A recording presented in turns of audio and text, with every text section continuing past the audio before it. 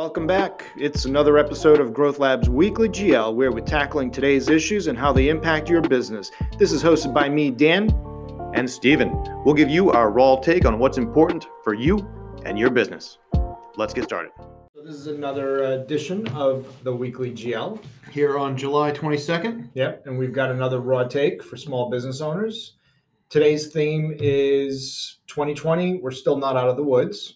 2020, you still have a lot of risk and uncertainty on the table. And that risk, that uncertainty will ultimately impact how small business owners think about their business. It's going to impact their customers. It's going to impact their ability to retain and attract new employees, new talent, and possibly even like capital, right? So now that PPP monies are starting to dry up and everybody's got their EIDL. So I think what are you thinking? It's kind of like it's moving from we're at kind of nothing's going to change like night and day in the next 2 weeks, but there are going to be a lot of changes in the next 2 weeks, and it's a time for us to kind of think about things. Even over the last month, the mindset of the nation as a whole has gone from call it house arrest to let's move about freely. We're seeing a spike in cases in hotspots, but even looking forward, end of July, unless Congress acts, which they're talking about right now, probably as we speak, that enhanced unemployment is going to end. And what does that mean, right? I think it means we need to start thinking as businesses and as a nation about moving from the days of the PPP, which I'll call the survival days, to the days of post PPP. What do we need to do to invest in our businesses, in ourselves, to thrive? Right. So, you brought up that, we are seeing a spike in cases in certain parts of the country. Folks are attributing that to people finally getting out. Part of it is it's warmer weather. So down south, people are conjugating back indoors, right, with air conditioning. What does that mean for us here in the Northeast? What does that mean for us in the Midwest? Come September, October, we start to live more indoors again, heating on, right? At least from a small business perspective, we're obviously maintaining a smaller footprint. So with that said, the raw take here is 2020, still a ton of risk and uncertainty on your table. And like Steve, you were alluding to, this now is a question of not just survival, because if that is your only mindset, you may not get through this. But how do you thrive? What's that framework to go from a survival mindset to a thriving strategy? What are your thoughts? Yeah, and I know some people might just kind of react negatively to that, to the word thrive right now, because who can thrive besides maybe Zoom or a PPE manufacturer? So don't focus on a gut reaction to thrive. Focus on that is the aspiration, right? Yes, most businesses have seen a hit, and thriving looks a lot different today than it did before. But really changing that mindset from survival mindset to I need to get post that. I need to get come out of that survival mindset into a thriving mindset. And if it comforts you a little more, into just a maintenance mindset, but outside of that survival mindset, so that you can think about what it is in your business that you need to do to invest in the infrastructure, people, resources, equipment, to do what I think where you're going, Dan, is what is that framework? And it's going to be. Yeah. So before we go into that framework, we have our own view.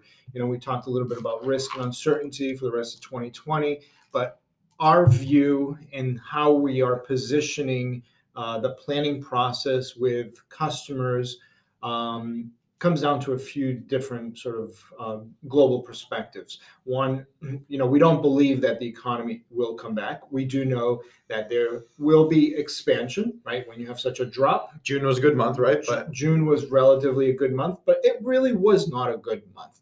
So we don't believe that the economy will expand ultimately this year. It will ultimately retract 6 to 8%. That's a huge. That's a big downturn. We also do believe that we will see structural unemployment going forward. We don't think unemployment is really going to come down below 10%. It's probably going to stay in that 10 to 12%. again, we're seeing businesses shutting down again, right? These are critical businesses where 20 million Americans work in these like small 1 to 10, whatever the stat is, 1 to 10 employee shops. Yeah. Commercial real estate, obviously, Not coming back. not looking good. Whether it's small, medium-sized businesses like ours, or restaurants and hospitality, malls, retails. Like, how is that going to come back? So we know, like, there is going to be a wall that the CRE, the commercial real estate world, is going to hit, and it's going to start impacting banks. And then lastly, we're in the middle of an election year, right, man? I mean, where is government assistance going to be coming from? There was a big push for the PPP, the CARES Act, which, by the way, was historical in how quickly the government was able to decisively pump $2-3 trillion into this market. I mean, yeah, it was a little bit of a fiasco in the beginning, but ultimately, I think it was a good program. But again, that program came back down to survival. And so how does the government assistance look like now? Is it a spend or incent, right? There's a bill on the table right now trying to contemplate, is it an extension of the enhanced unemployment benefits? Right. Or is it payroll tax incentives? Or is it more checks straight to Americans? Right? Or is it straight up checks? And I think, I don't think we will see more movement on the government incentive side, but I think we'll see a lot of talk up until election, because on both sides they're going to want votes, and they're going to use assistance to get those votes to some degree, or way, shape, or form. But until we know the outcome of the election, it won't be decisive. That'll be a little bit of call it a dam. Once the election passes, then I do think they're going to pass more activity. I do believe they're going to. Yeah, they're going to pass something, but right? I don't think it's going to be like another PPP, right? $1 trillion of spend or $1 trillion of incentive. It's going to be something that is not going to move the needle on both the spend and incentive. And we're not policy like wonks, but but you need to have our take is even as states come out with their own programs, Texas, Rhode Island, coming out with, and we're not policy wonks, but I would say that even those programs need to move from providing capital to survive to providing capital to thrive. Because in reality, state programs that are $10,000 to $50,000, they're gonna half that money is gonna get pocketed by business owners, right? Or get pumped into past due bills, and it's not going to move the needle at all on the thriving side of it, which is where states and the federal government now should be investing money to ensure that the foundation of businesses, foundation of employment, and the foundation of all the economic activity is there. So that kind of brings me back to a conversation or a talk I had, I don't know, probably two and a half months ago now. And there was, I believe it was the head of the Department of Labor was on this call. And, my raw take to them was, what you really need is not more money or another infrastructure bill or this, what you really need is a small business infrastructure bill. You need money, you need grants to help fund infrastructure improvements. There are small businesses that still have premise-based servers, premise-based telephone systems. And I know there are pros and cons to both, but baking in business continuity, disaster recovery into the DNA of a company is critical. And this is like a great opportunity. So I believe that any incentives that come towards small business owners, it would be nice if they were earmarked to help elevate the infrastructure inside of our small businesses, because then they can scale. Then they can scale, and then they can thrive move quicker. Right? They can agile, and then ultimately thrive. Right. And that's where we are encouraging people to start thinking about is you move from survival to thrive. It really is, where do you need to invest in infrastructure? We talk about infrastructure bills. What comes to mind is, in general, it's like bridges and roads, right? Why do you do bridges and roads? It's so that you can move stuff on top of that, right? Literally. But in terms of our businesses, invest in infrastructure so that you can move stuff on top of that. It could be marketing, SEO, Google AdWords, right? Digital marketing. It could be accounting systems, financial management systems, technology, whether it's servers or telephony or email. It's amazing that we still see, I would say 20% of our customers still have these legacy systems, whether it's hardware or processes and systems that are so like ingrained in the physical footprint. They can't scale out of this. If their mindset is, if it ain't broke, don't fix it. That's not good English, but if it ain't broke, don't fix it. But we've realized that with a across the board pandemic, across the board, business disruption, that does cause old systems to break. Right? They are not broken in and of themselves, but when you cannot connect to them, then your business process is broken. So that was my 2 cents. Small Business Infrastructure Fund. Mm-hmm. What a great idea. You're putting money back into the system, and you're investing in small businesses so that once they are on the other side of this, they are brand new. They're a brand new shop. So anyways, enough of that. We're just kind of but let's go to the framework. What's the framework for small business owners to think about as they think, how am I going to thrive, right? And we break it down into kind of 3 pieces. One is adapt.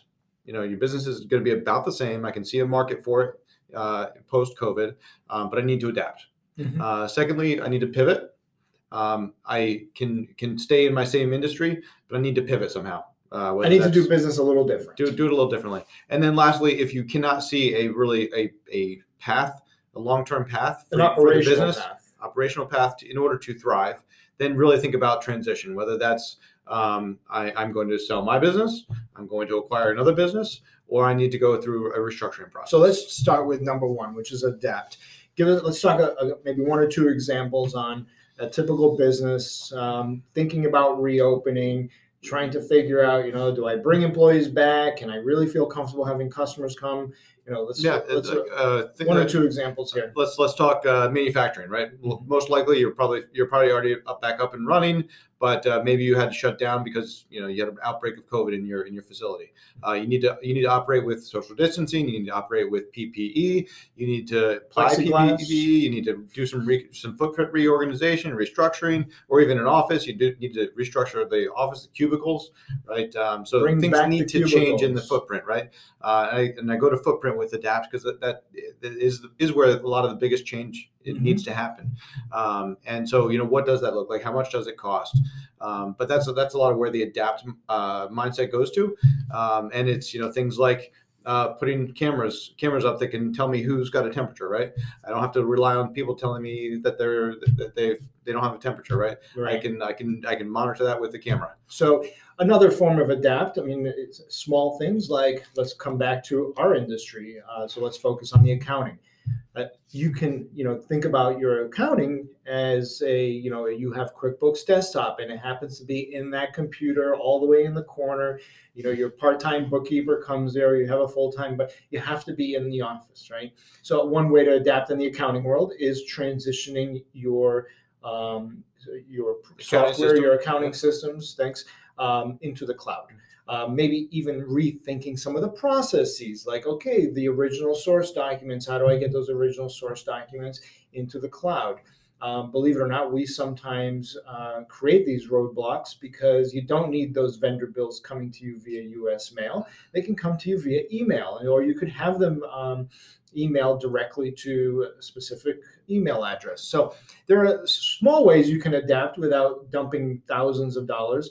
Another interesting adapt, which in our business and most service-based businesses, we are going to be challenged with this. And in order to thrive, what's the number 1 thing service-based businesses need? People. New employees, right? New team members, new people. So how do you onboard these people? How do you onboard your new team members? And especially thinking about a recent college grad, right? There's tons of college grads right now that are looking for jobs. But how do I hire them and be able to train them to do what we need them to do? Mm-hmm. How do you do that virtually? In the past, a lot of our training, and we're guilty of this, guys, was by shadowing, by watching, by compartmentalizing tasks, 15-minute tasks, 30-minute tasks, right? As the employee. Well, how do you do that in this new paradigm? We're still trying to figure that out. We're probably better adapt to it than other companies. Yeah, what tools can you use? How can you change your managers' behaviors so that they're incentivized to bring those new people up to speed in a way that they're not used to. So adapting is probably, for 50% or 60% of the companies out there that are thinking about thriving, adapting is really going to probably meet 80% of their needs, right? It's these small tweaks, and sometimes it's going to feel like, oh my God, my accounting system is no longer in that office there in the corner. Or documentation, and file cabinets. It's amazing. You still walk into companies, totally. Purchase orders, sales orders, work orders. It's all in paper. The amount of paper that you have and the amount of file cabinets you have, we've got plenty of stories there that we can. We totally do. So another, that's adapt. And as you're thinking about thriving, some companies will have to really blue sky their business model. So let's talk a little bit about the second one. Yeah. So what does it mean to do a pivot? What are some examples of companies pivoting their operations, their service delivery? We've got companies that are changing, what they do. We've got companies changing how they do what they do. We've got companies moving from full brick and mortar to e-commerce. You've got medicine, which has moved to probably still 70%, 80% telemedicine. Totally a different way of doing things, which the consumer would not have bought into 6 months ago. Or the insurance companies. Companies. But today that's just better, safer, cheaper, and makes a lot of sense. So it's about changing what you do, services, products. It's changing how you do it. A cleaning company becoming an expert in office footprint reopening and PPE strategies, right? That's a pivot for a cleaning company. No, another type of pivot. It doesn't have to be about internally pivoting, right? It doesn't have to be just about your revenue model or your business model, but it could also be pivoting in terms of customer base. Maybe the customer segment that you were more focused on. Now they don't need it as much, but maybe it's about refocusing on another customer segment. Pricing, how you're pricing. We're big fans of like transactional pricing versus recurring, value-based pricing or monthly recurring pricing. Seeing customers go from a regional focus to a national focus, right? How do I take my marketing strategy and go national? How do I go beyond my relationship-based business to a true marketing-based business? And we're in Growth Lab. Obviously, we're not far off as we thought about thriving 3 months ago. We started a tax advisory and planning division. We were hiring. We started hiring for more national sales, right? So how you think about pivoting comes in many formats. It doesn't have to be about going from brick and mortar to e-commerce. So that said, now those are the companies that were able to what you consider traditionally thriving. But there's another way to thrive. If you're going to stay in a business that is accumulating or generating negative equity, or you're in a business that may not be able to come back, you've got a ton of like fixed costs, right? Commercial printing, I kind of go to that. It's a high fixed cost business. What a great time to be thinking about consolidation. And I'm going to bounce back on this like SBA, Department of Treasury release of all of the PPP loans that were issued over 150,000. There's a tremendous amount of information, competitive information. And by the way, I bet you there's one or two potential acquisition targets in that list. And Dan and Corey 2 weeks ago did a podcast all on that. Check it out. But basically, yes, all of the businesses that got $150,000 or more in PPP monies, that list is out there. It's about 660,000. 25 megs. Big list. Yep. You can slice and dice it by geography, industry, and ICS code, and you can look at basically kind of come for an inference of how many employees they have, and based on the industry, what their probably gross margins is and what their revenues are, and so you can put together a list of acquisition targets for that. But kind of a side note in the whole transition piece, like what does it mean to transition? It could be exit, it could be acquiring a business, or it could be going through like a restructuring. Yep. So anything else you want to touch on the transitioning? think that's about it. All right. I think it's a good framework. There is a lot of risk in 2020 still. No doubt about it. Nobody would argue with that. Like looking at with that framework of trying to move from that survival mindset to the thriving mindset. In that thriving, what is my plan? So in the transitioning approach, I mean, one other thing I want to touch on, the notion of like entering a turnaround situation or restructuring, it's not a bad thing, right? Some companies really the way they need to thrive or will have to thrive is by getting some breathing room. And if you have a transitional sort of mindset, if you're in that bucket, it's not a bad place to be. If you do believe that you've got a plan that can get you out of your situation in 1 to 3 years, a transitioning mindset through the lens of restructuring, talking to your bankers, talking to your vendors, putting pauses on some payments, restructuring payments. It's a great way to do it. It's totally hands-on. Something I think we preached about 4 months ago was if there was ever a time to be open and be transparent with your debt holders, your vendors, your employees, your customers, now's the time. Because when it hits the fan, you're going to need them to be involved. So yeah, let's kind of move on. Any other final thoughts or? That framework is really kind of what we wanted to get out there today.